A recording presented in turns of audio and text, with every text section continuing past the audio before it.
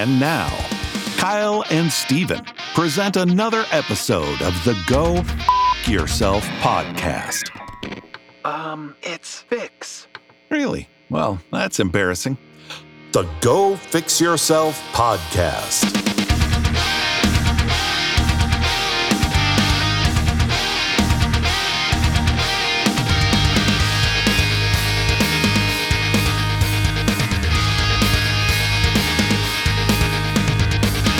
What is going on, everybody? Welcome to the Go Fix Yourself podcast. I am one half of your host, Kyle, and sitting with me, as always, is Steven Cornfield. Hello, everybody.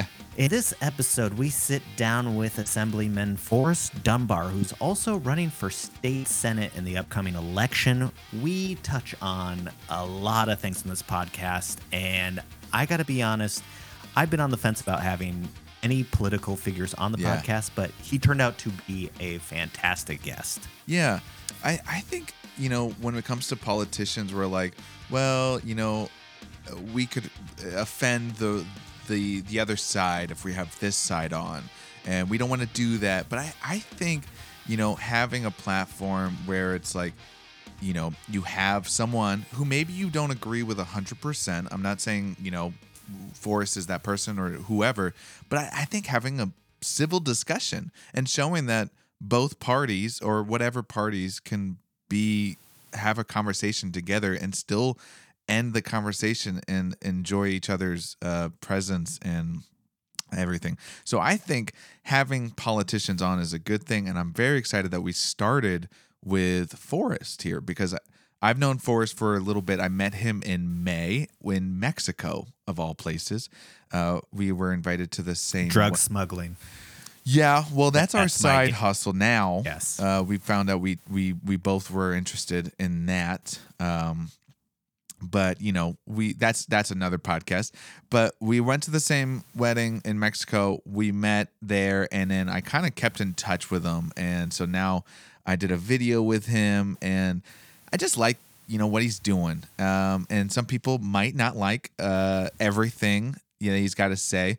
But I think, hear it out, and kind of, if you have any questions or you have any things, you can always hit us up at Go Fix Yourself Podcast on Instagram, and you can talk to us there. And we love to talk to you, whether you hate us or you love us. Yeah, I think the one thing with having politicians on, kind of like you alluded to, is that it humanizes them. They are people that like to, go out and have a meal. They like to go to parties with people. They like to socialize and do all the things that normal people do. We like to view them as people that are like robots or all this different stuff. And they're just people trying to make the community better at the end of the day.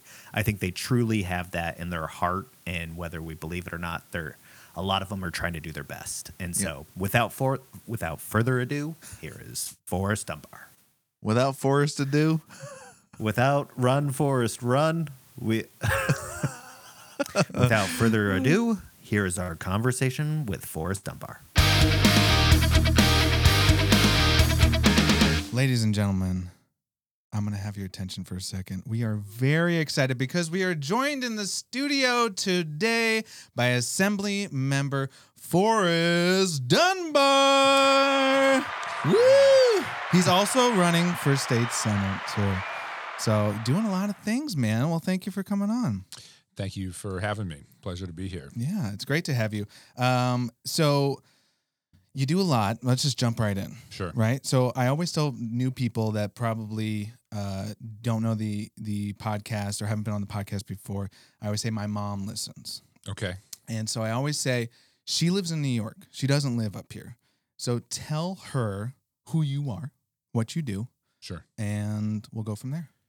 Well, actually, I sort of alluded to this before we started, but I wanted to before I even do that, I wanted to sort of apologize a little bit. I'm probably going to have a little bit of a weird energy today. Oh, because it's full moon. No, it is unfortunately, again, I don't want to be too much of a downer, but I found out earlier this afternoon that my roommate from college died. Excuse me.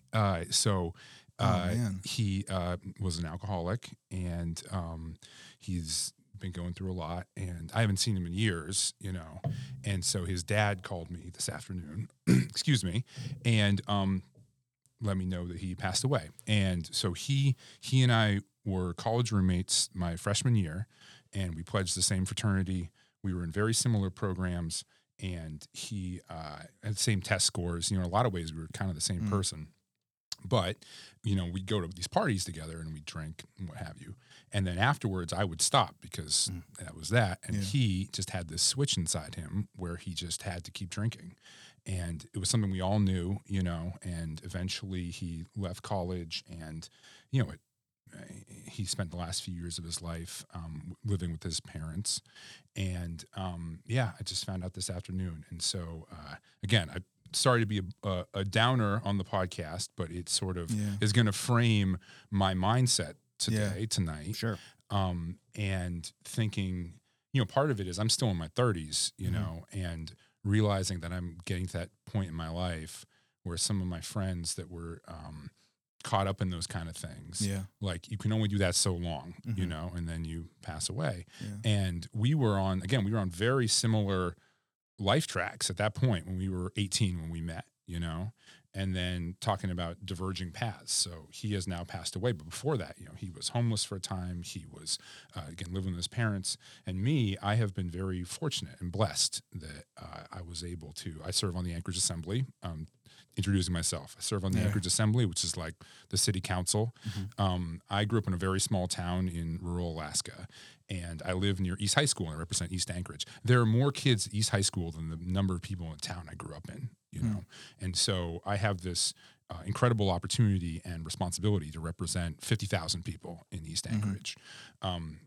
Other things just like introducing me. I went to school on the East Coast. That's where I met this young man, John, and then I went to law school, grad school, Peace Corps, not in that order actually.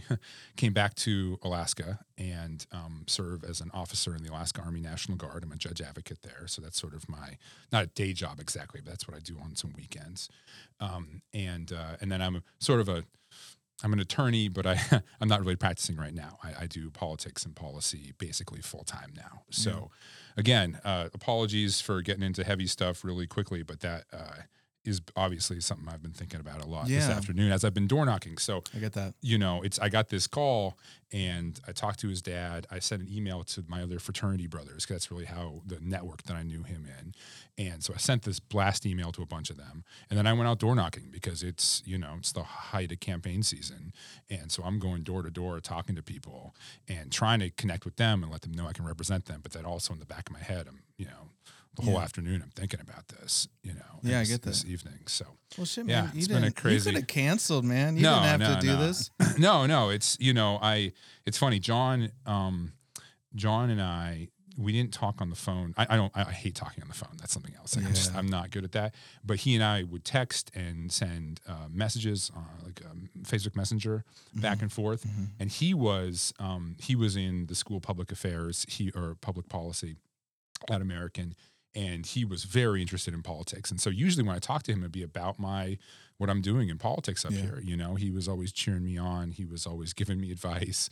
The funny thing is he was so smart. He was so knowledgeable about history, particularly military history was something he cared a lot about. So he, of course, is really interested and I think proud when I joined the military after law school.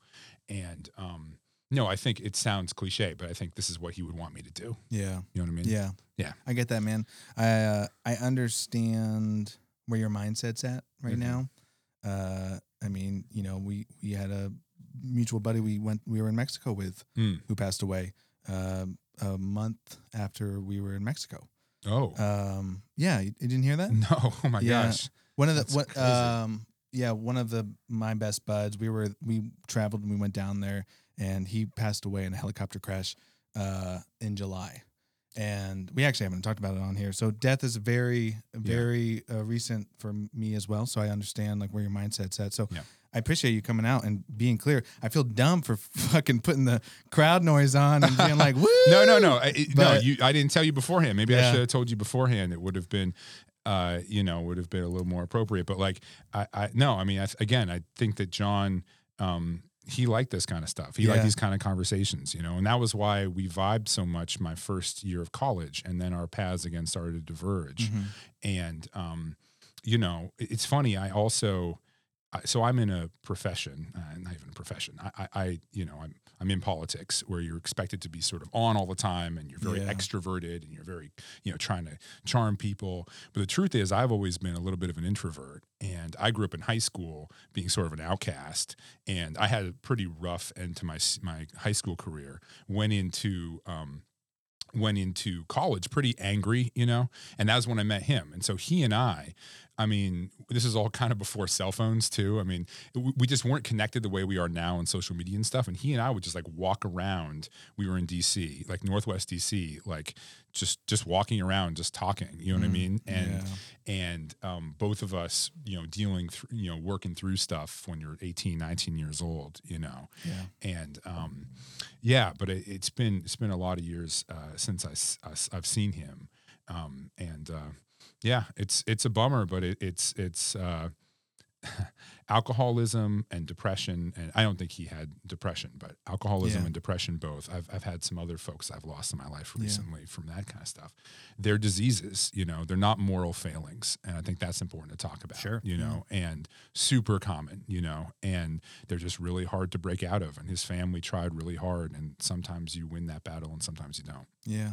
We've literally had several guests on here that the podcast that's coming out tomorrow is about sobriety and somebody that's battled with it. And it seems to be a very, we've talked about this a million times now, just either Stephen and I or on the podcast about just people being more open to the discussion about it when it was kind of taboo or it was, you know, we don't talk about, you know, what he's dealing with. He's got his own demons or whatever. And now I'd like to think we're more open about people that struggle and trying to get help for them.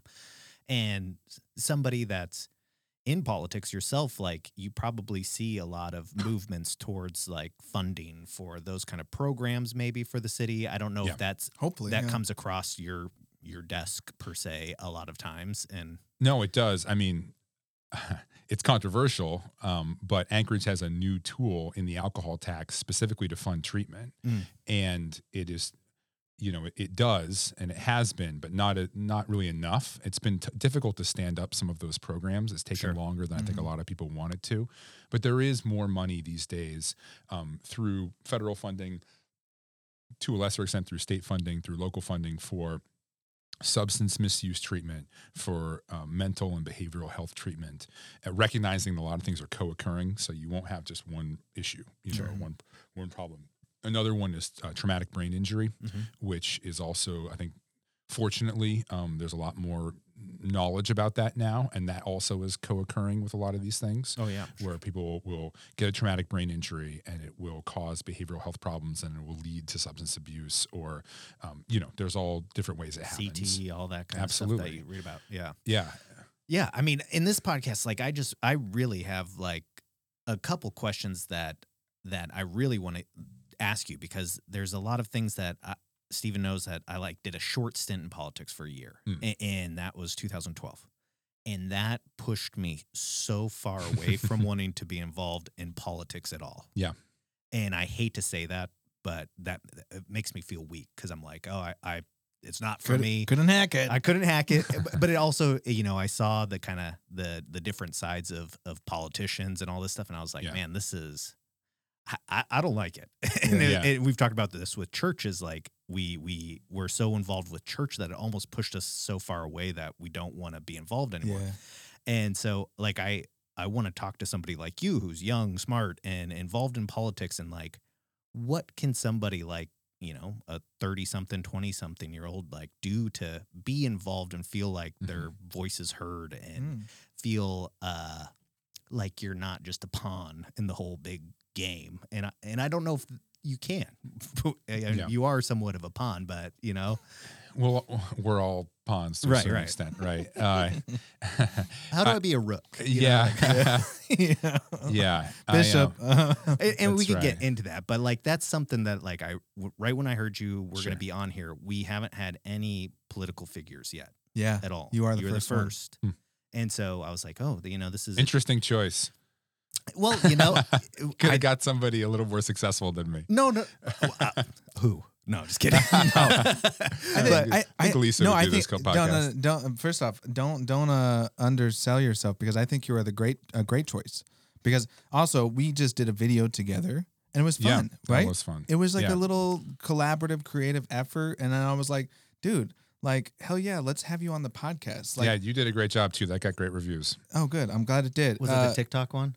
Yeah, it was the one, Because I saw that come up on my Instagram Reel. Oh, Reel. to be clear. Sorry. It was real, but it was. I don't do TikTok. But not yet. Well, no, I'm not going to. It was the a Army Reel. has been very clear. Like, Oh. we are not Oh, supposed no to be China- on TikTok. No Chinese That's technology. right. Right. I mean, I forgot know that a about lot that. of military guys and gals do use it, but I'm not going to. I guess that makes I sense. forget there is. No. No, but I want to differentiation. answer your question if Yeah. I could. Yeah. So first of all, it's funny you say that you were involved in 2012 and that turned you off, because it got so much worse after 2016. Oh, I mean, 2016 was really the seminal moment that Sure. for a lot of us was really disillusioning, right?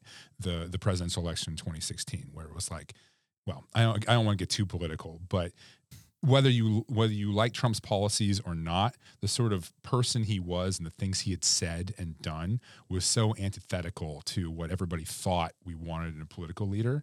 You know, just, I mean, again, I'm going to rehash it, but everybody has seen some of the videos and some of the audio recordings of things he's said and things he's done and the way he's attacked people and mocked people with disabilities and all this kind of stuff. And so me, when I ran the first time in 2014, I had this sort of very optimistic, kind of, I'm not sure what exactly term would be, but it Just was like stars in your eyes. yeah. And also Young gun. I had been sort of educated through these institutions that had this very idealistic view of public policy and politics. So like American University, the Kennedy School, Yale Law School, the Truman Scholarship, they all had this certain ethos. And Trump was just this repudiation of everything that I had thought. Even someone like, you could be someone who's very conservative, but still be sort of respectful and not have the kind of skeletons in your closet that he did. And so, if someone like, I don't know, even like, well, Mike Pence is maybe a bad example, but certainly like John McCain or someone like that, they might be of the different political party, but it's not going to cause a serious kind of reevaluation Sure. of yourself or the country,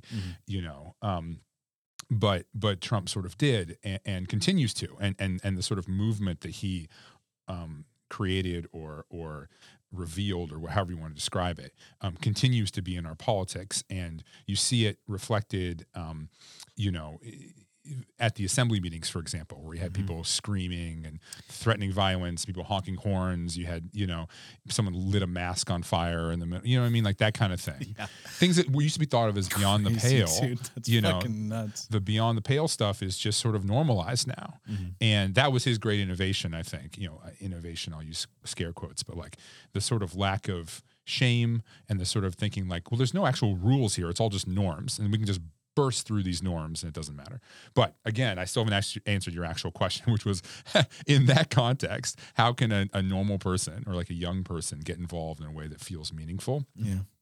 I think there are sort of different ways. There's a way to be involved civically that is not overtly political that I think is very valuable. So, for example, a community council, we have those in Anchorage. Now, those can be extremely dry and extremely boring, frankly, and so it can be kind of a turnoff for people that go, and especially young folks. But I do think that's valuable.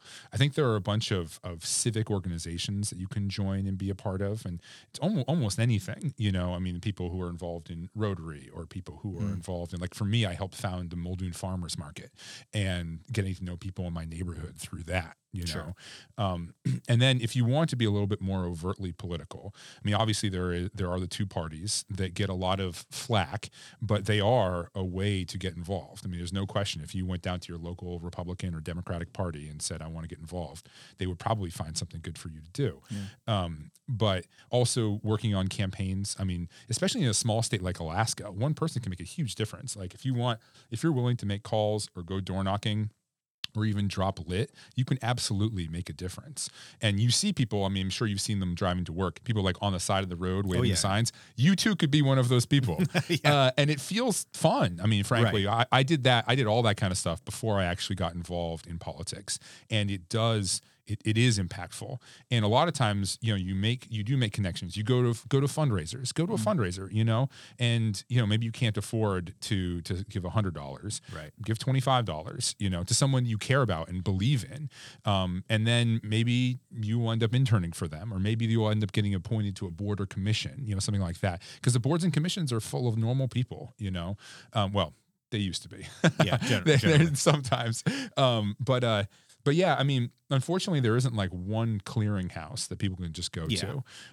But I think, and I mean, for the love of God, you have to vote, of course. Like you have to vote. And in places like Alaska, the closest election in Alaskan history, there was an election 2 cycles ago that was decided by 1 vote.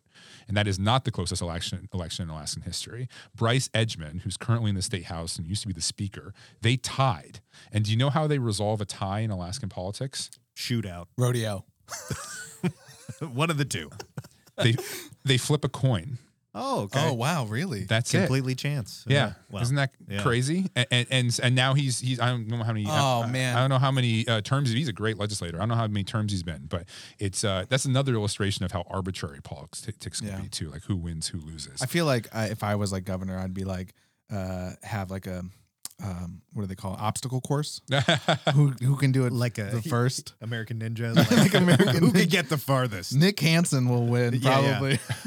He's like, Yeah. well, he's our winner. So was that just written into some sort of constitution, Alaska, like years and years ago, that any tie will be decided by a coin flip? Yeah, that sounds like such a Western. That sounds like an old. I don't know the answer to that question, and maybe there are alternate ways to resolve it. I know how that was how it was resolved at that point. Yeah. I assume it's in the code, not the Constitution, or the statutes, not the Constitution, but I actually don't know. It's trial by combat. Yeah, Game of Thrones. That's what my mind. Yeah, get a Freaking champion. the mountain. Yeah. What is it? The Red Mountain Viper. Viper. Yeah. Yeah. That is so interesting. Well, how did you, as somebody like you've done a lot of things, like going through college and the military and all those things. Like Peace Corps. We want to get into that too. Yeah, but like, what made you want to get into politics? Because, a lot of us watched. Granted, it's fake, House of Cards, and I think everybody that watched that show is like, I never want to do politics ever again. And I know that's obscure, but like, you had to feel like you wanted to change something. I suppose. Right. And I think that is, I would say for most people involved in politics, that is probably the main part of their motivation. Right. They want to make the world a better place. They want to change things. For me, I'm Jewish, and there's a tenet in the Jewish faith called Tikkun Olam, which means to heal the suffering of the world. And I think that is something that I've always, not always, but as I got a little more religious in my late teens and early 20s, is something that helped motivate me.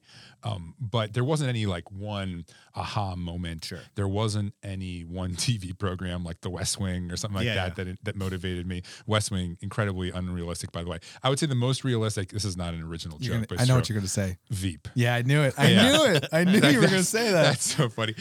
No, I mean, it's sort of true, but no, most people, it's sort of interesting. Most people that I've met in politics are motivated by their desire to make the world a better place. And you actually meet relatively few people in politics that just lie all the time or are willing to do the kind of nasty things that you might see on House of Cards or something like that. Sure. Those folks are actually relatively rare.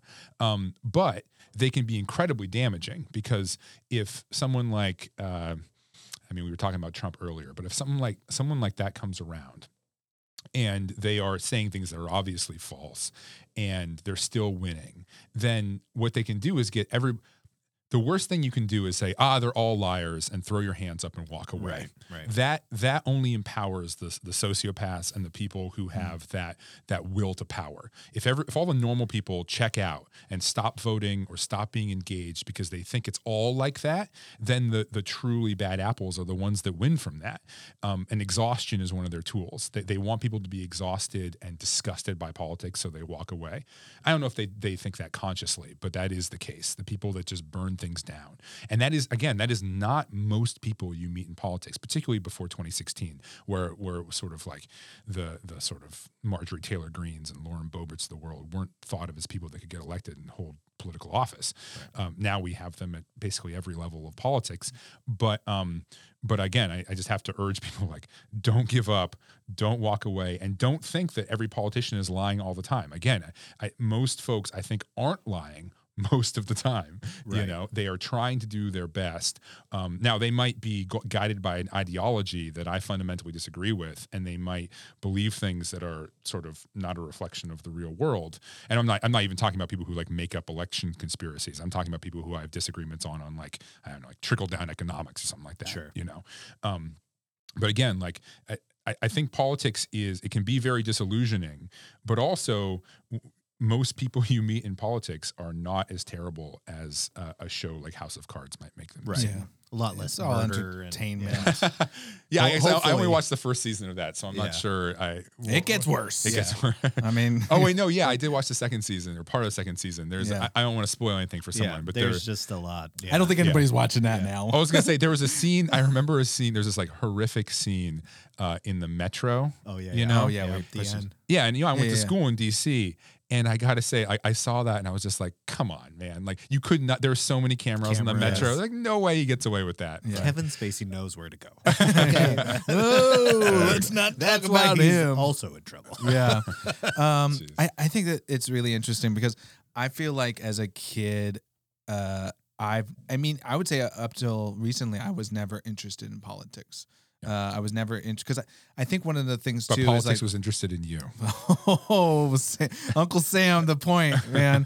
No, I think one of the things that really always deterred me was like the aggressive against each other, right? The divisiveness, right? Sure. I think that's one thing that's just always like, always plagued me about politics. And so Yeah.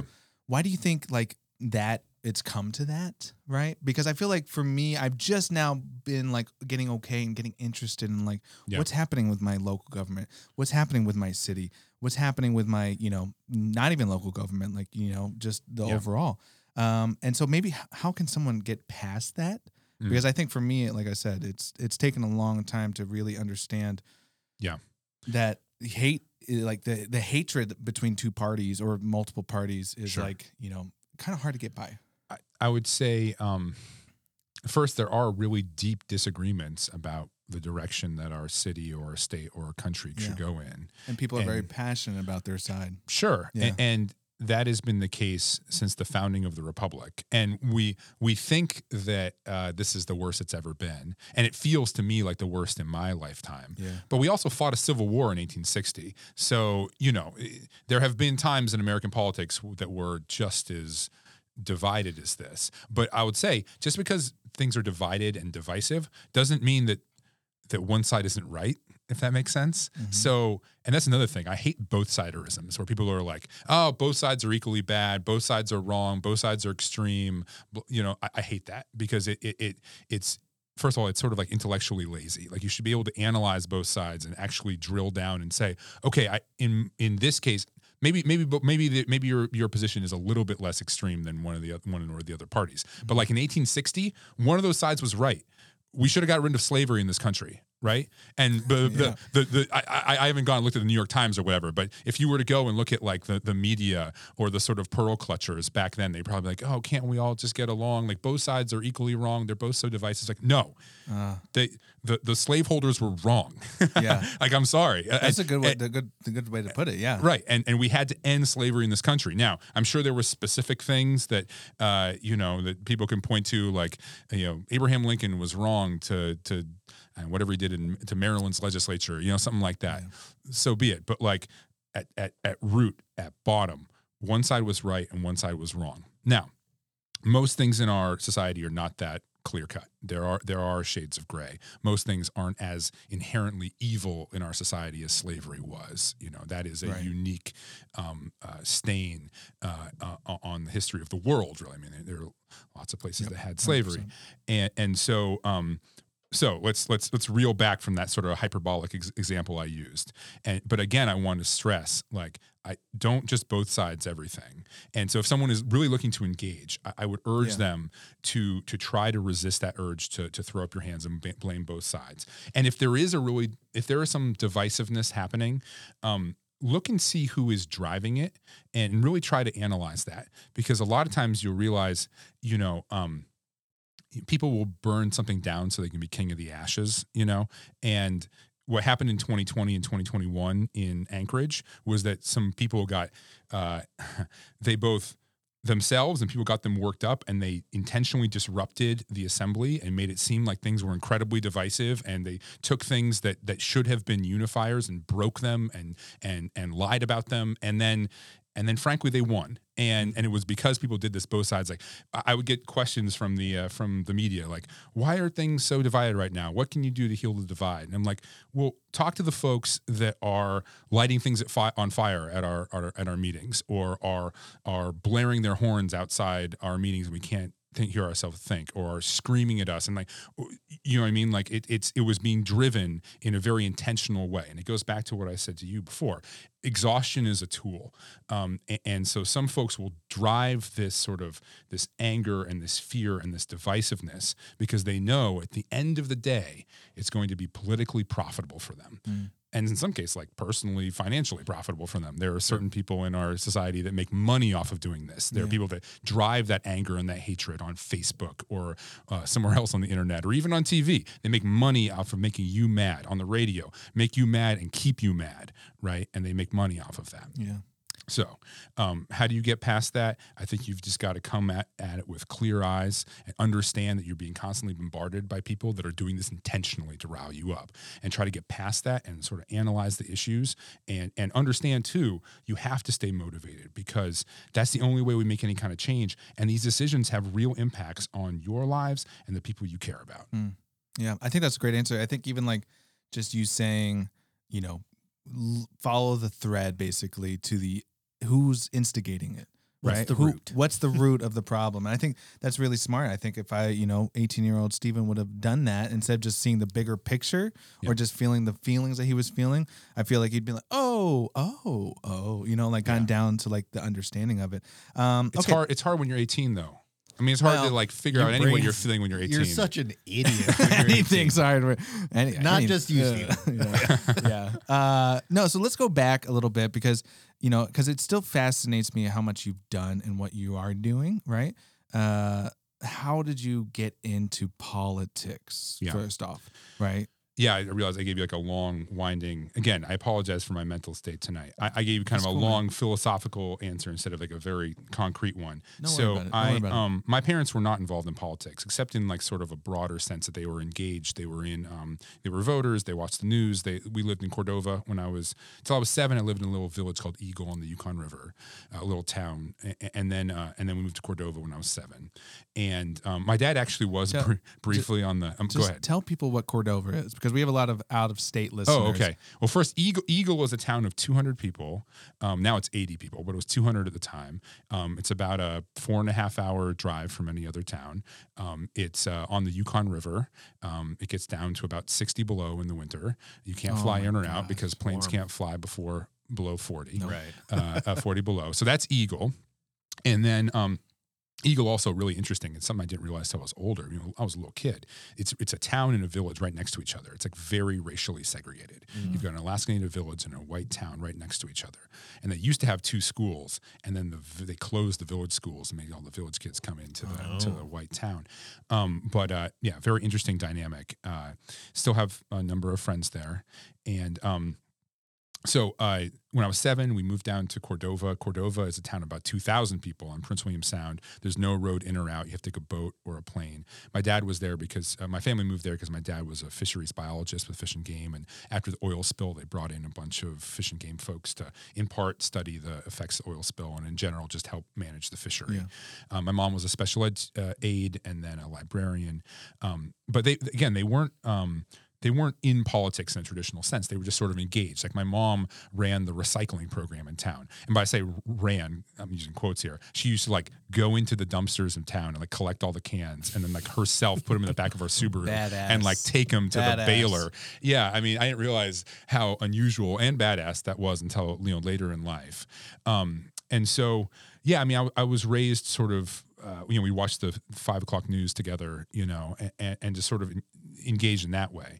When I was 16, I did a foreign exchange to Japan. I went lived in Japan for a year, and how that happened is kind of another long story, which we don't need to go into. But I ended up in Japan for a year using money my grandma had gotten in a class action. I should also preface this by saying my parents were not wealthy. We were not wealthy, right? So,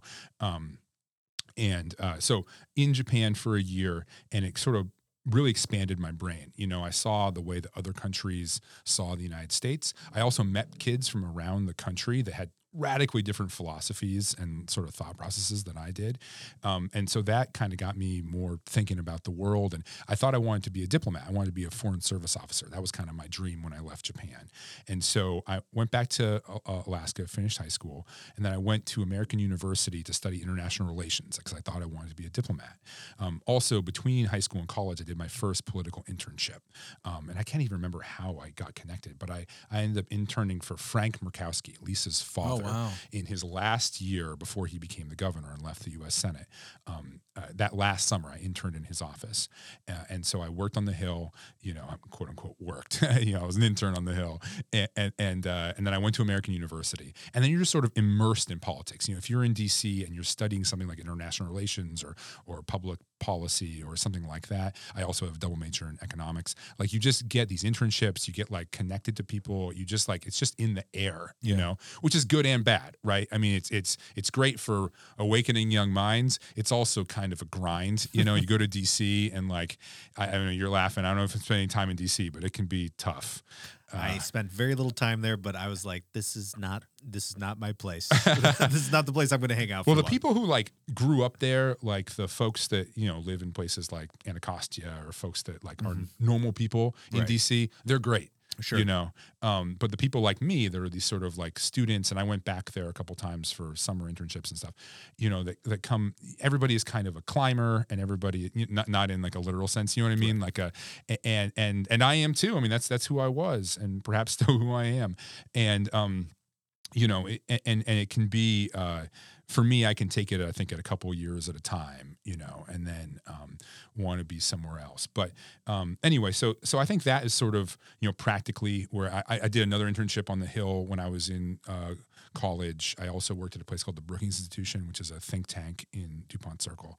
And so, you know, I was just living and breathing politics and policy. I also was involved in the peace protests against the Iraq War. I mean, that was another thing that was like a big deal when I was in college. My first year of college, like we was a run up to the Iraq War, and so I was in these protests, as was John, actually, ironically, the young man who we talked about, John.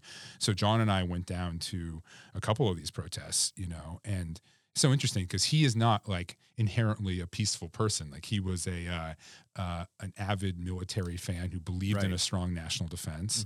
And I mean, I serve in the military now. I'm a gun owner, so was he, I think. And but I think we both thought that the Iraq War was this incredible strategic blunder, that we were going to get mired there, you know, similar to Vietnam. And I was like 18 years old. You know, it's sort of crazy looking back. Like there were a bunch of people saying this, and then that's like exactly what happened, you know.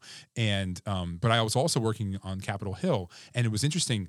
For months in advance, it was just known, or I felt at least, it was just known in the halls of Congress that we were going to invade Iraq. Like there was just nothing that the Iraqis could do. There was nothing the UN could do. There was nothing anyone could do because George W. Bush had decided to invade Iraq.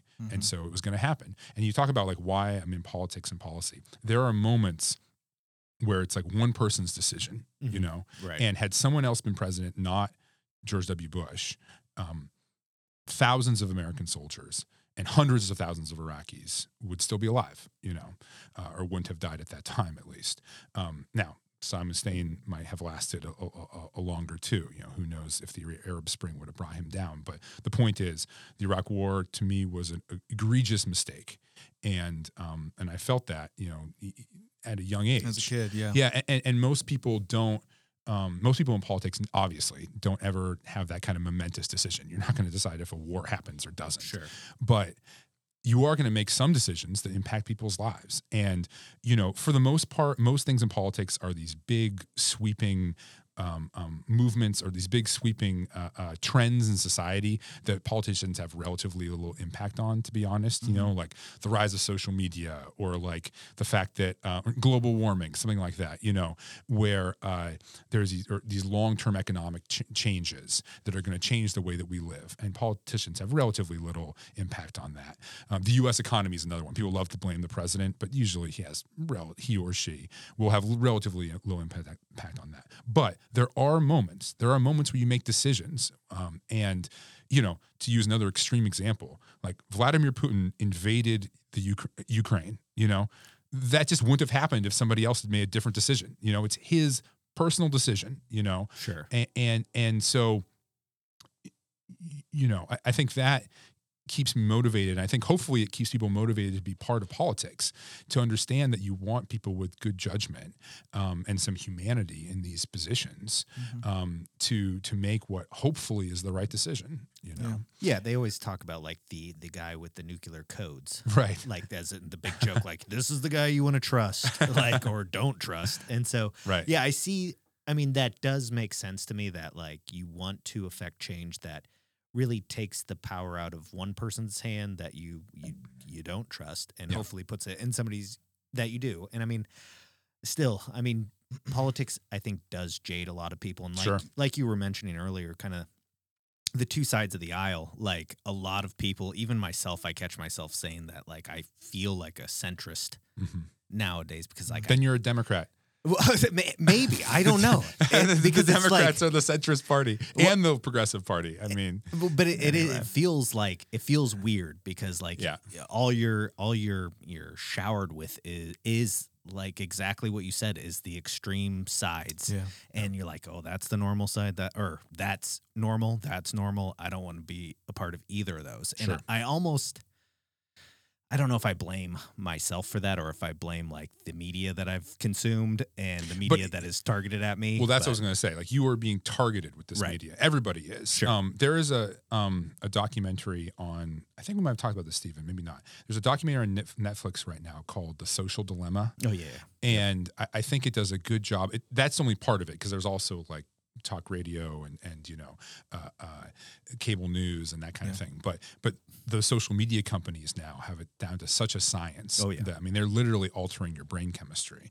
And Great. And they're listening to us. absolutely, they know every single thing about you. Exactly. Yeah. And I think that's the thing, because like you'll say like you know, I want to get this, right? I want to buy this thing. And then a targeted ad And then pops up. boom, buy this thing. It's Sure. like, oh my. So they're definitely listening. They're definitely, or they're just really, really good at targeting. And then it stuff. doesn't help when But it you is actually happening. buy it too. All right. now. Yeah, it's not a conspiracy theory. It's not paranoia if they're actually out to get you. Yeah. And the advertisers are out to get you to buy things. Oh, for and, sure. And they know that in sort of the world of politics and sort of political entertainment, which is that people that are riled up, they Yeah. more eyeballs and they spend more. Yeah. But it's it is incredibly destructive. I'll say that, you know, so I just came from this afternoon. I did, I don't know, 5.5 hours of door knocking. Yeah. And it is actually pretty refreshing. Now, you have to have a thick skin. Obviously, I get screamed at every once in a while. The current list I'm sort of talking to maybe get screamed at a little bit less, you know, because you target like who you're talking Yeah. to. But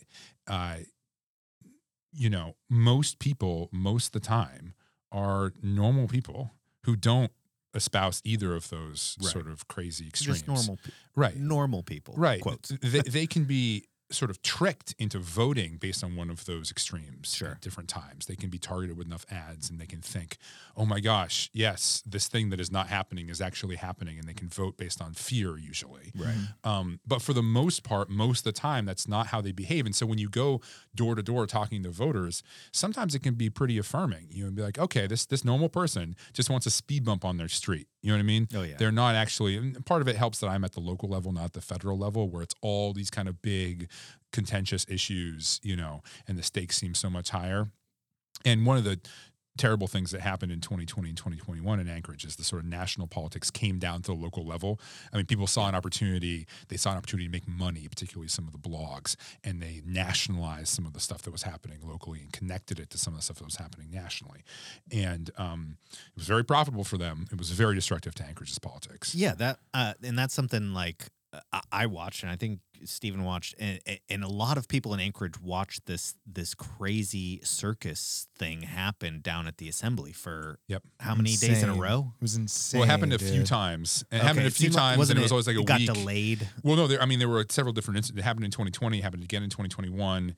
I think the one you're probably talking about that had like the Stars of David. Yeah, that was and that's anti-Semitism stuff. the crazy one. That one I think was 7 days. I want to say that blew my fucking mind. It was not great. Yeah. I'm there's the picture of the guy pointing at me, and the Yeah. Yeah. subtitles like, pointing at Forrest Dunbar, who is Jewish. Yeah. Like, oh, great.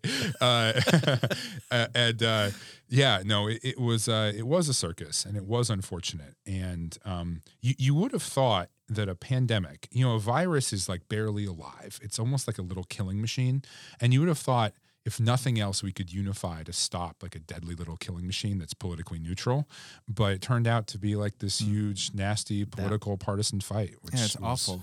was- I think that's yeah. one thing that sucks about, like, I go back to like what I was, one of my questions where it was like, I feel the divisiveness, right? Yeah. And I was like always opposed to that. I still am. I mean, of course, it's like you see this stuff and you're just like, that is awful. That's disgusting. I don't want to be a part of that. Sure. Right.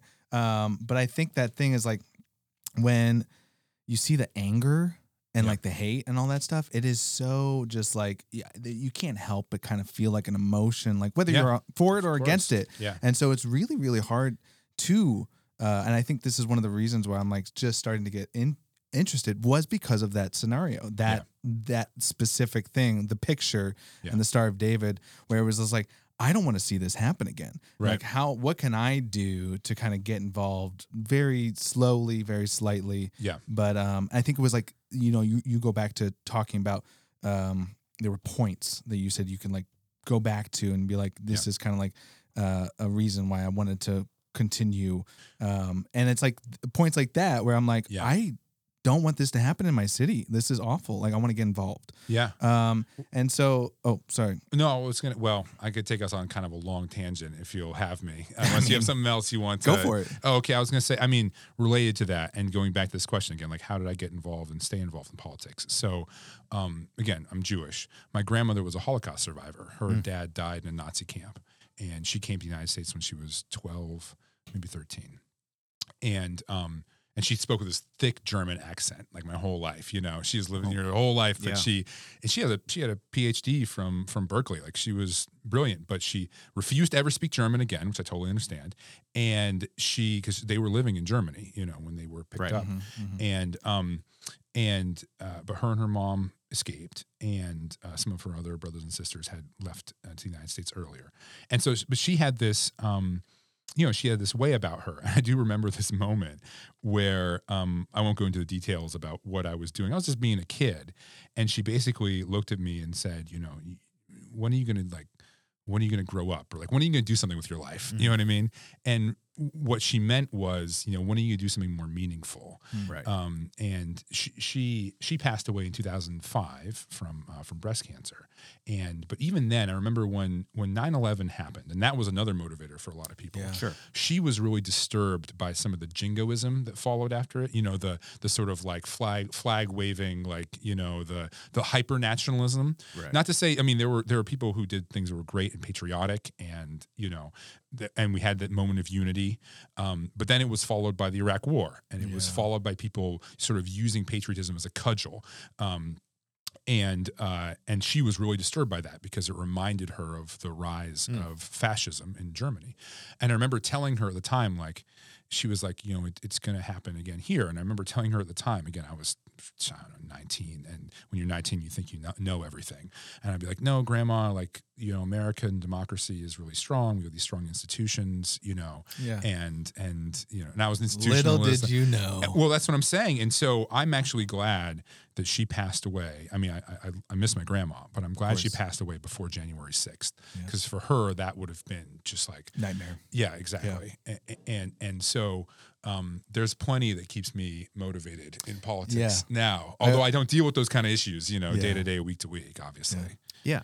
There was something I was going to ask you is, so how old are you? I'm 30. I just turned 38 last month. 38. And so you said Don't look a day over 31. yeah, young, you got a great radio voice. It's the Alaska tan because we don't Yeah. get any sun. The skin never gets wrinkly. That's right. And so you said you first ran for office in 2014.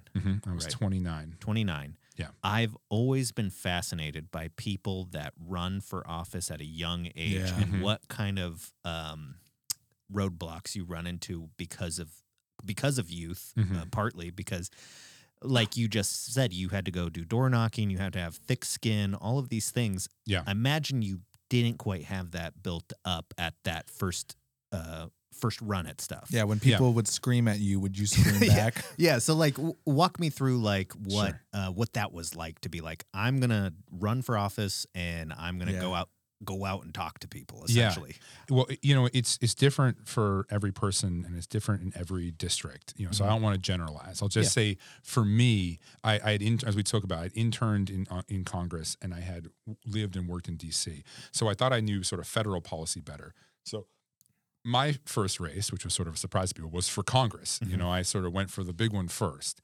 And in a weird way, it's still probably the most fun I've ever had on a campaign because, first of all, nobody expected me to win. Right. So there wasn't like a lot of pressure to win. Sure. And then also you don't actually do door knocking. You're mostly doing like town halls or meet and greets or going on the radio. I did that a lot, and in a way it was fun. It was exciting, and got to talk about some big issues, got to travel around the state. When you are not from a wealthy family and don't have any other real reason to do so, like I'd never been to Unalaska Dutch Harbor. I'd never been to Kotzebue, That's growing up cool. in That's Cordova. cool. And so this is an opportunity for me to go and see those places. It was awesome.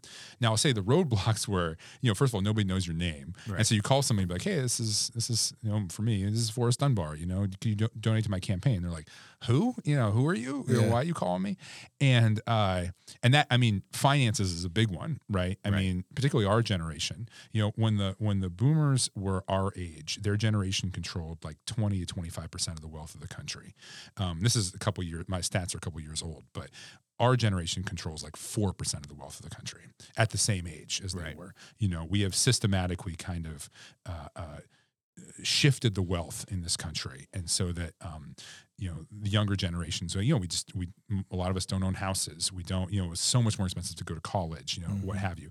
So my friends weren't writing big checks. Is kind of what I'm getting at.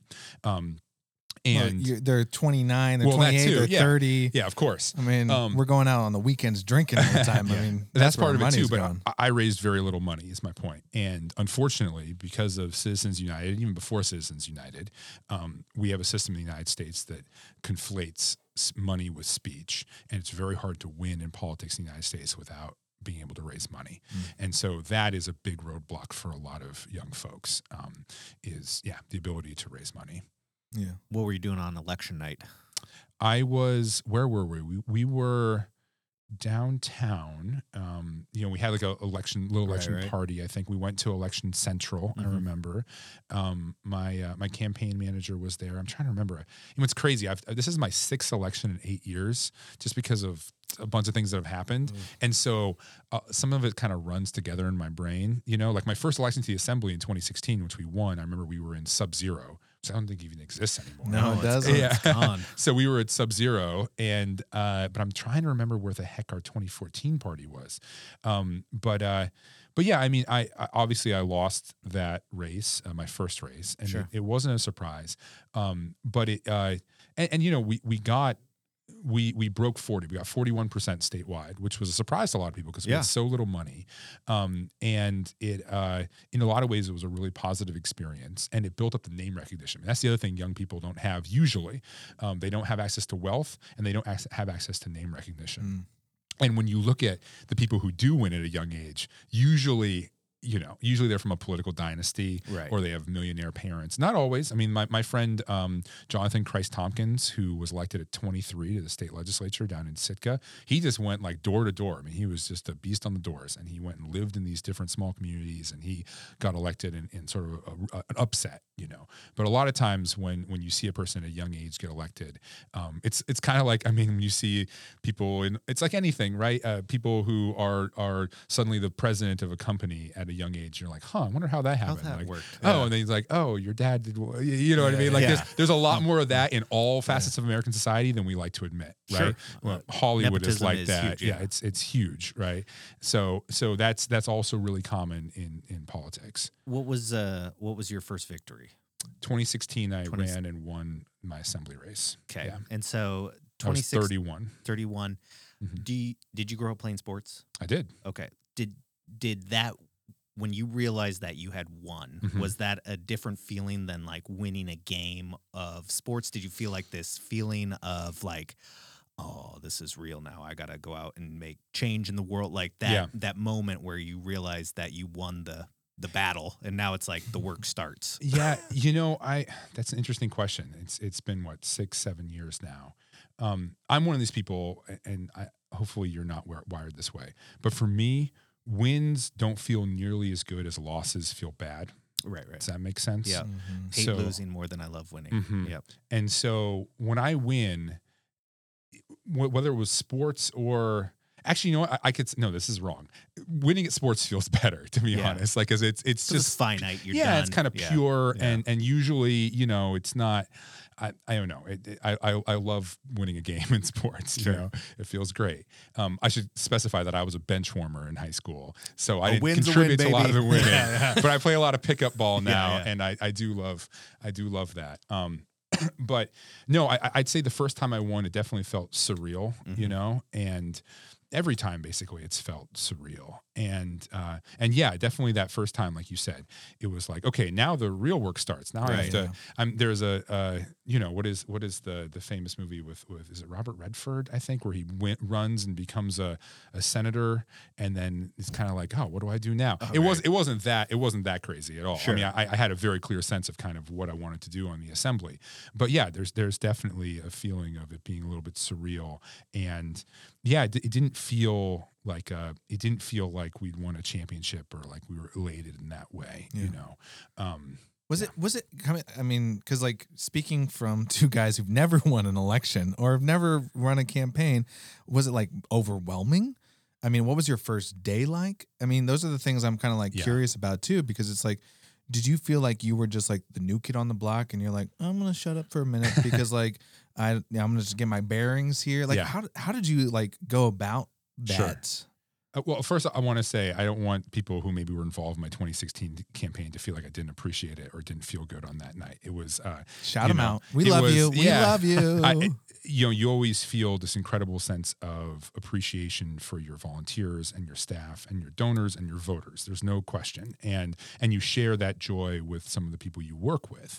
But in terms of like my first day, when I first got in the assembly, it was a very different kind of assembly than it is now, in the sense that there were a lot of folks who had been there a long time that were going to term out. So folks like Ellie Ray Jackson, Dick Cheney, Bill Starr. Dick Cheney? Just kidding. Just kidding. Dick Cheney.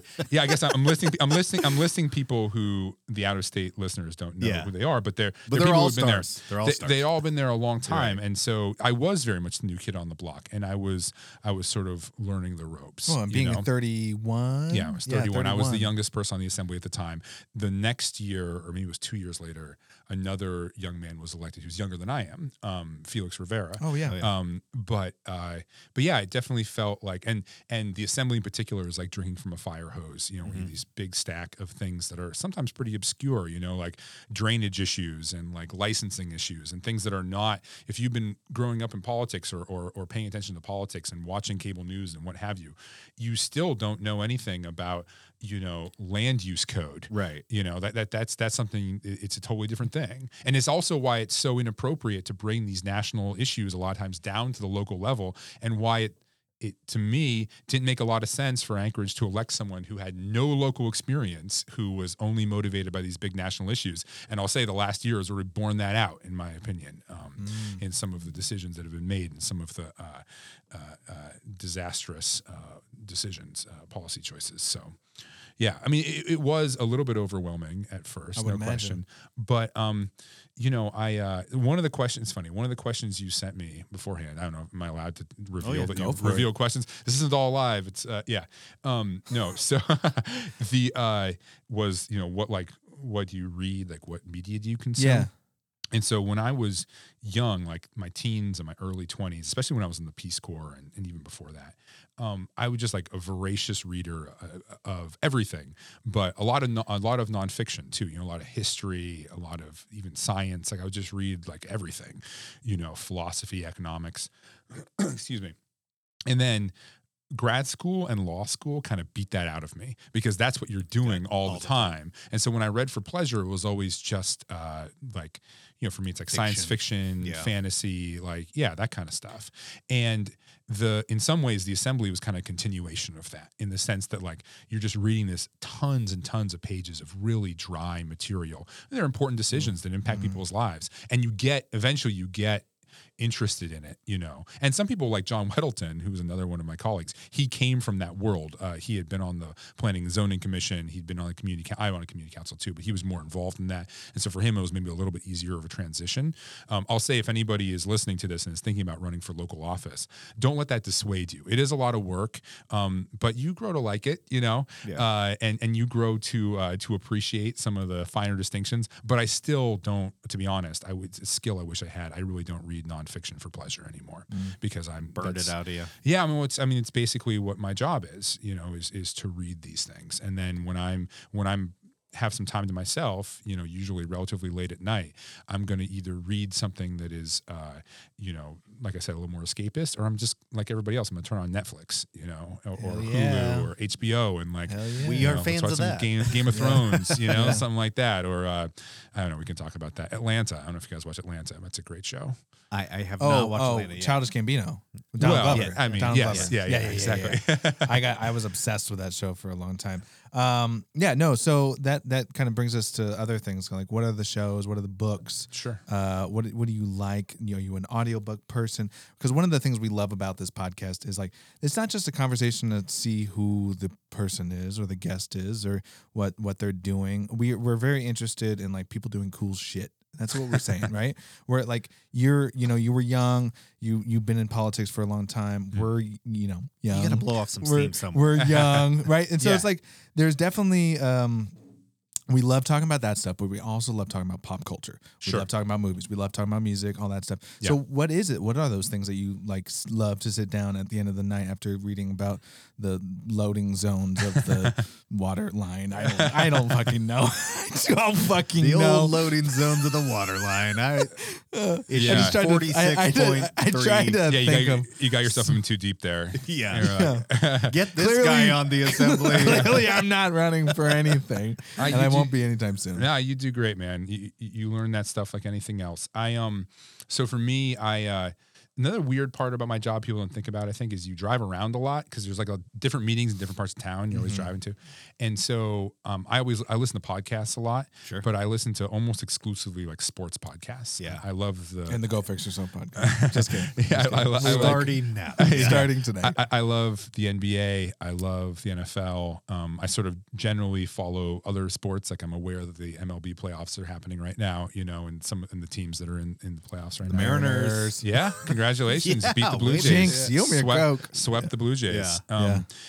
And so, I mean, that's what I consume a lot of is like sports podcasts. I also am really interested in movies and Hollywood. I think it's just really interesting. I think you and I talked about Stephen. That's one of the things when I was videoing for ACA, Anchorage Concerts. Yeah. That's one of the things we started talking about because I was like, hey, we were just in Mexico together. Like, I just saw you. Yeah. And like, that was one of the things we connected on because one of my goals, one of my dreams is to bring the film incentive tax back to Alaska. And so you just brought it up because that's one of my favorite subjects to talk about with friends and they're just fucking over it. And like you brought it up and I was like, oh, here we go. Big mistake. Let's go. Like I know that about you. I know. I think that's why I'm a big fan. I had so I think we talked about the fact that in May after my last assembly race, I volunteered on the set of a horror movie that was filming in Whittier because I have a friend that's a movie producer. And so I would love to see more movies. It's called The Sea Folk, by the way. Hopefully it'll come out next year. Hopefully people watch it. What is it called? Sea Folk? The Sea Folk. Yeah. Okay. And so, set in Whittier, and if anybody knows about Whittier, great place to set a horror movie. That Perfect place. I think because We've talked about we that. do little short videos on the side, right, just for fun. Yeah. And one of the things that we've always wanted to do was shoot a horror film, a little short film or a movie in Whittier. So it was like kind of like, damn it, they Now beat us it's to already the done. punch. Yeah. The Sea Folk 2 is coming soon. It's Kyle and Steven who had nothing to do with Sea Folk 1. Yeah. So I think that it always frustrates me when I see a movie or a TV show, like Stranger Things, for example, had a scene set in, I think it was Nome, and it wasn't filmed here. No, I think it was Anchorage. I really think, because like they flew in, right? I don't know. The point is whatever, it was set in doesn't matter. Alaska, and it wasn't filmed here. And other parts of the country have been able to develop these film industries that both, that people don't realize how much money movies and TV bring into a community, and it's not just like actors and directors. You're talking about crew, and skilled videographers and, Steadicam operators and sound guys and gals. And you know what I mean? Like there's just a lot that goes Gear into it. rentals Oh, man. and everything. Yeah. Yeah. And so you've got all that. And then on top of that, it's a great advertisement for the place that you live, particularly in Alaska, because our comparative advantage, obviously, is a spectacular natural setting, 100%, in addition to our indigenous culture. I mean, those are kind of the reasons that people want to come to Alaska or experience Alaska. And Alaska still has that sort of, I think, romance in people's minds. And we should have a much more developed domestic film industry here. Amen, And brother. Preach it. Yeah, it would spin off a lot of other things too. Yeah. Actually, I was talking to someone who was a music, what was he? Was he a professor at UAA? But he was a composer, and like those are other people who would get work composing for these film projects, and so I'd love to find a way to we had one at one point, and find a way to bring back that tax credit, because it brings so much economic activity into a community, and it helps sustain an art community that sort of spreads out from there into lots of other things. You need people to paint sets, and you need people to make music, and then that can lead to things like, I'd love for us to have something. I've talked to Chris Constant and other people about this. Something like, obviously very much smaller, but like South by Southwest. That's like film and music and tech and culture, like that kind of. We do have small festivals in Alaska, but I'd like a much larger one in Anchorage that combine those things. And I think a much more developed film industry could be part of kind of the heart of that kind of bringing that kind of thing here. I love that. I love that bigger vision, because I think like it would. Well, first off, like Alaska Daily. You've heard of this show? I have heard of this show. I have no. So they did come They up here. did, yes. And I worked for them, and it was great because there was a lot of local businesses, and so I just wanted to say that I worked on it. But and Vera Starbird was one of the writers on it, who is a wonderful Indigenous writer. Yes, I mean they're doing that. Like They're doing it right. I was very proud of Tom McCarthy for doing that. But to bring the film incentive tax back in, like, would be really, really awesome, because there was like offices and studios and employees, and people were learning and getting work and stuff like that. And so it was, but I love the idea of having that be like the base of this thing, this festival. I love that idea, because South by Southwest is a very big thing that brings people in from all over the world. Yeah. North by Northwest.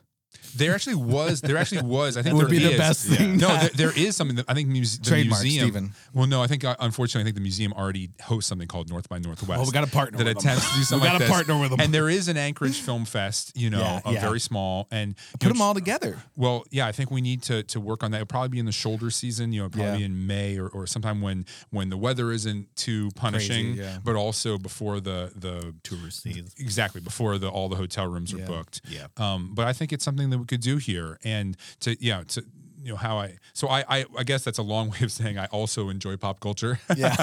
and We for got me, there. it's mostly sports podcasts, some film stuff. What's some of your favorite me. movies? So my favorite movie of all time, it's such like a stereotypical like white Dumb and guy my Dumber. age guy. No, it's The Big Lebowski. Okay, So I love The Big Lebowski. Typical white boy. Yeah, it is. I think about some It's of great, the though. culture I enjoy and I consume, and I am, I'm not. I haven't watched. I'm not. What's the name of that famous Swedish? I don't even Oh, remember. don't- Ingrid Bergman. Or, you know what I mean? Probably Like probably haven't watched it either. yeah, I mean, I did. There was a time when I tried to, and I've watched Yeah. some of it.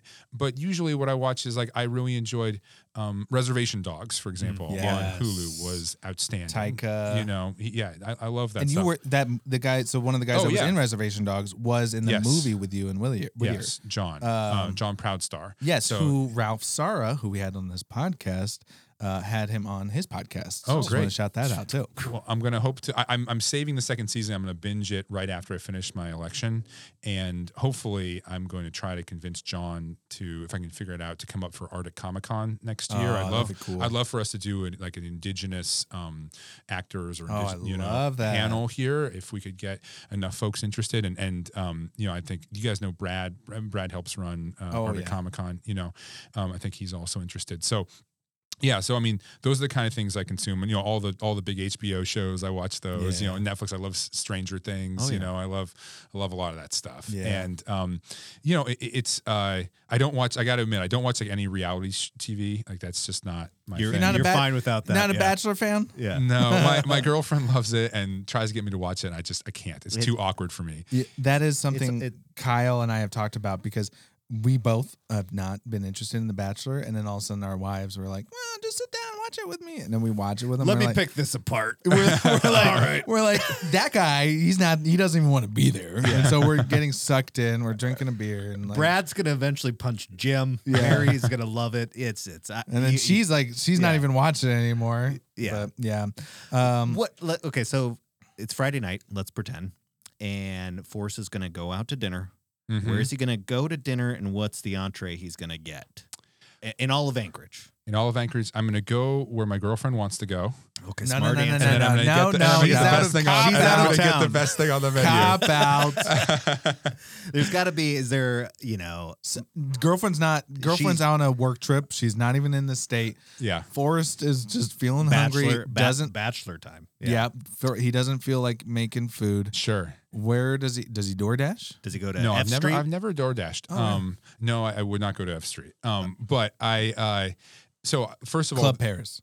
no, there are Dang there are two places near my house that I like to go to. Okay. One is Pedro's Mexican Grill, and, Okay, yeah. and the other one is the Sweet Pink Pepper, which is a Chinese Yes, restaurant. and that's right So- down Braga. on Braga, right? yeah, Yep, I live on off it. Braga. So those, I that's what I typically get is I even Keep do it I do this close. thing. Sometimes I'll do this thing where I'll order two dinners. So I'll order one Chinese dinner and one Mexican dinner, and then I'll eat half of both of them for dinner, and then half of both of them for either lunch or breakfast. The next That's your day. fat. Wow. That's your Fat Forest night. With Fat Forest. Yeah, exactly. We have the thing on this podcast where there's been nights where we call Fat Steven and Fat Kyle nights, where Okay. it's just like basically we do whatever we No want. rules. No rules. Maybe the family's out, right? Yeah. And I'm like, I'm ordering a cheesesteak from my favorite place and some wings, Yeah. and getting some beers and watching a movie. And like Kyle, Kyle's changes, Yeah, but like Nashville that's- nachos from Moose's Tooth and like Yeah. a pint of ice cream or something, like just like wild. that's what we would do. Yeah. No, exactly. Getting weird. I have this weird thing, and I try to shop and buy and eat local, obviously. Okay, yeah. But I will say, so I grew up, in these very small towns. There was no fast food there. There just weren't fast food restaurants, and so whenever we came into Anchorage for a basketball tournament or a judo tournament or band fest, whatever it was, we'd always go to fast food. That was like the treat. We only have it a couple times Yeah. a year. Oh, you yeah. know, You're like, and so. McDonald's. Yeah, or like the Taco Bell in Soldotna, like Oh my gosh. and Or the so Dairy Queen. yeah, I mean, Yeah. so my brain is wired that I love fast food. Like it's a big treat for me. And so I have to try to reel it back a little bit, and I found like, what's the healthiest thing on this fast food menu? You can go to Carl's Jr., you get them to wrap the burger in Yeah. lettuce instead of a bun, Gross. Why even go to Carl's Well, Jr.? because I will say like my favorite fast food by far is Popeye's chicken. I Oh, love okay. Popeyes. Now I only go to Popeyes once Well, every couple guilty months. pleasure. It's very much a guilty pleasure because I always feel terrible after I eat it, but it's so good. Yeah. It's so good, and Yeah. so I get that every couple months too. That's like a true fat me night. I love it. I love it. Well, we haven't even gotten to your Peace Corps or military your upbringing and all that stuff. Sure. But I think we've already taken too much of your time, so we'll definitely have to do a part 2. Wait, can I answer one of the other questions you sent me before we go? Oh yeah, Yes. sure. Okay. You asked what was the best and the worst advice I ever got. Oh, you And- came prepared. Well, yeah, I mean, I read the question. I Oh didn't my write anything gosh, out. I was thank door knocking, you. but I read the questions. Yeah. So, yeah, I mean, school was the only thing I was ever good at. So I prepare for the test. No, so I don't know the answer to the worst advice because have you ever seen the movie? I think it's called Charlie Wilson's War. Oh yeah. Where Yeah. what's that actor who passed away? His Oh name. man. From The Big Lebowski. Out of all the movies, Yeah. Oh man, I really feel bad. I'm blanking on his name. He's a genius. Yeah. And so we'll just Insert actor's name here. yes, exactly. So he says, we'll see. We'll see. Like you just, talking about the war in Afghanistan and what happens afterwards. Like we'll see. And with the worst advice, I've gotten advice that I thought was bad advice, and then turned out 5, maybe 10 years later, it turned out to be pretty good advice. So it's hard for me to know what the worst advice is. Sure. I've definitely got some bad advice in my time. But in terms of best advice, I was really thinking about this, and I've gotten lots of advice. I had kind of a weird answer though, because it's not from a person. It was from the Army and one of their trainings.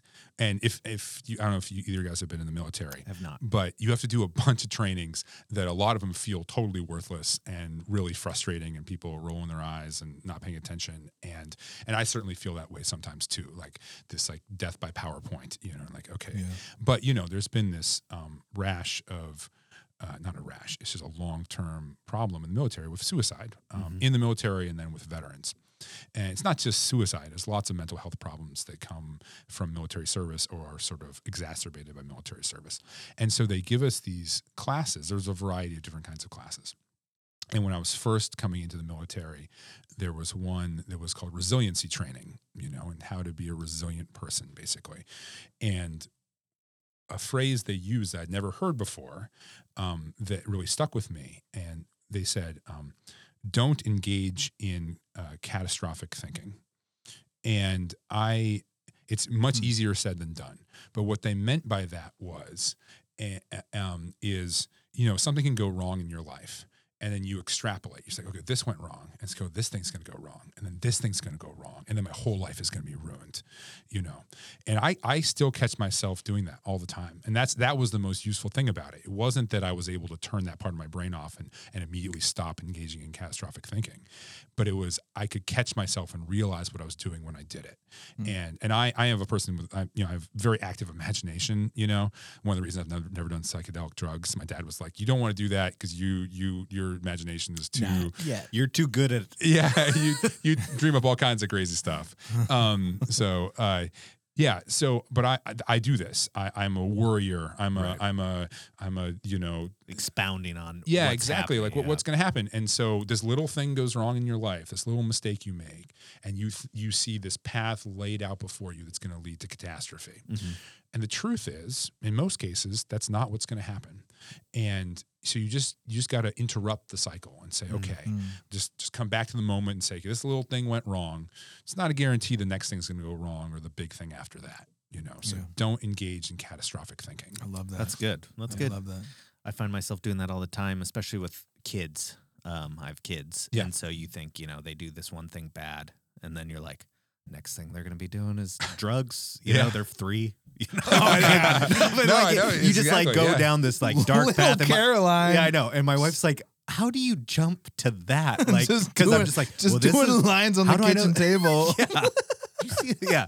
It's very easy for your imagination, especially as somebody that's probably analytical and thinks a lot about the pros and cons of things. It's very easy to get into that negative headspace of this is going to go wrong, and therefore this one is going to, and then it keeps going and building and building and building. And I catch myself all the time because I go way far, and my wife's like, you should have stopped like after the first little thing that you had and dealt with that first. Right. And so that's great, because I think we all need a reminder that you can stop the way that you think, but it takes practice. Yeah, and it's not something. It's funny. I bet if any of my people on my campaign staff listen to this, which they probably won't, but if any of them do, Hey, No.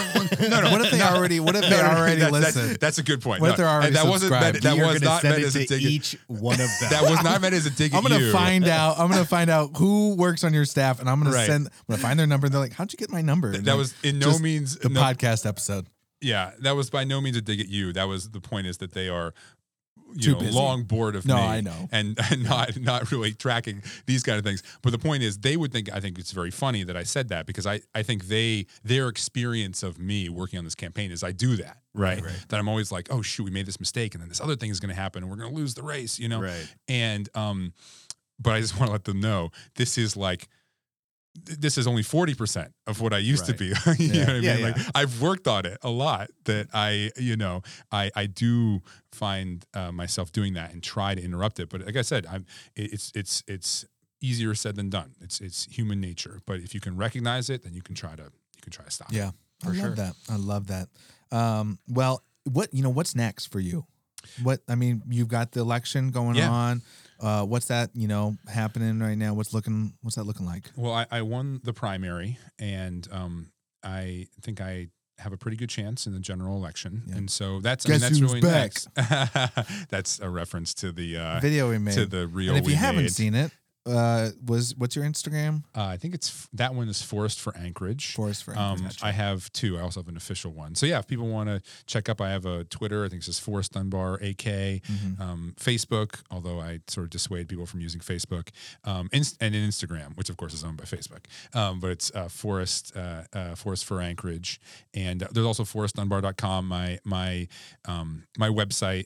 That's more policy related. And if you want to donate to my campaign, which would be wonderful. Yeah, but no, I mean that's really what's next for me is I'll either I tell this to my campaign staff sometimes the best thing about campaigns is they end right. So we will know hopefully within a day or two after November 8th we'll know if I won or didn't, and then that's sort of interesting thing. I mean, sort of like sports again, like your life kind of branches, and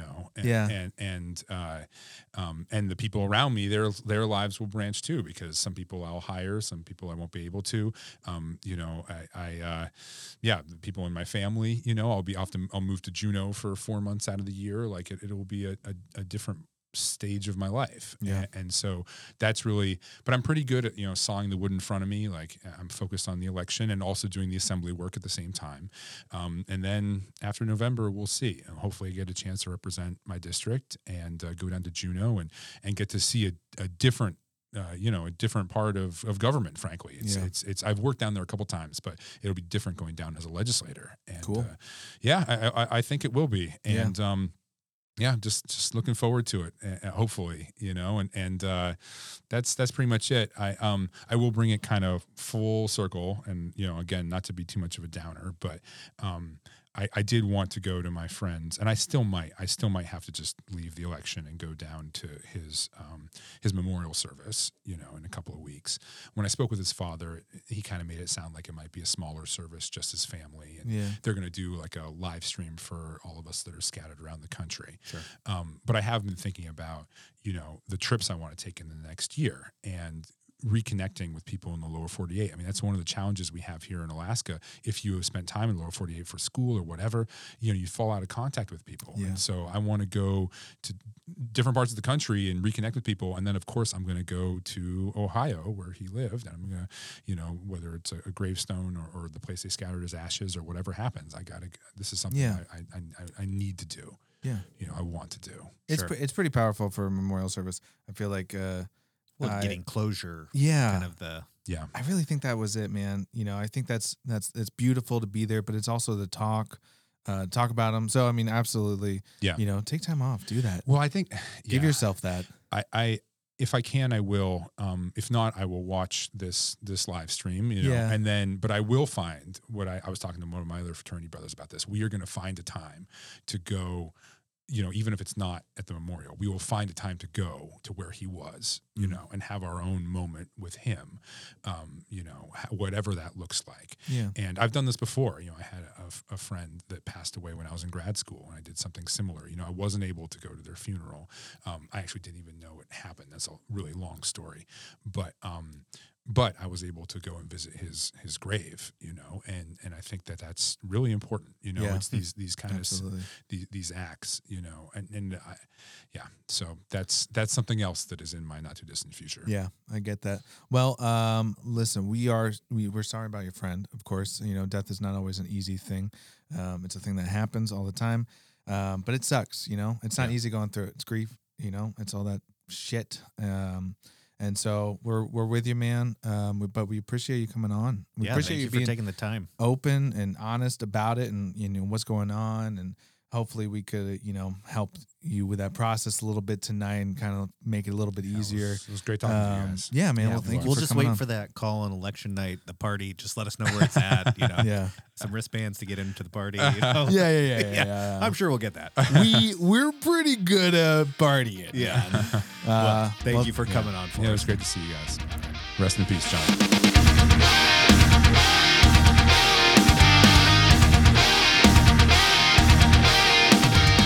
Thanks for tuning in. Kyle and Steven will be back with a new episode next week.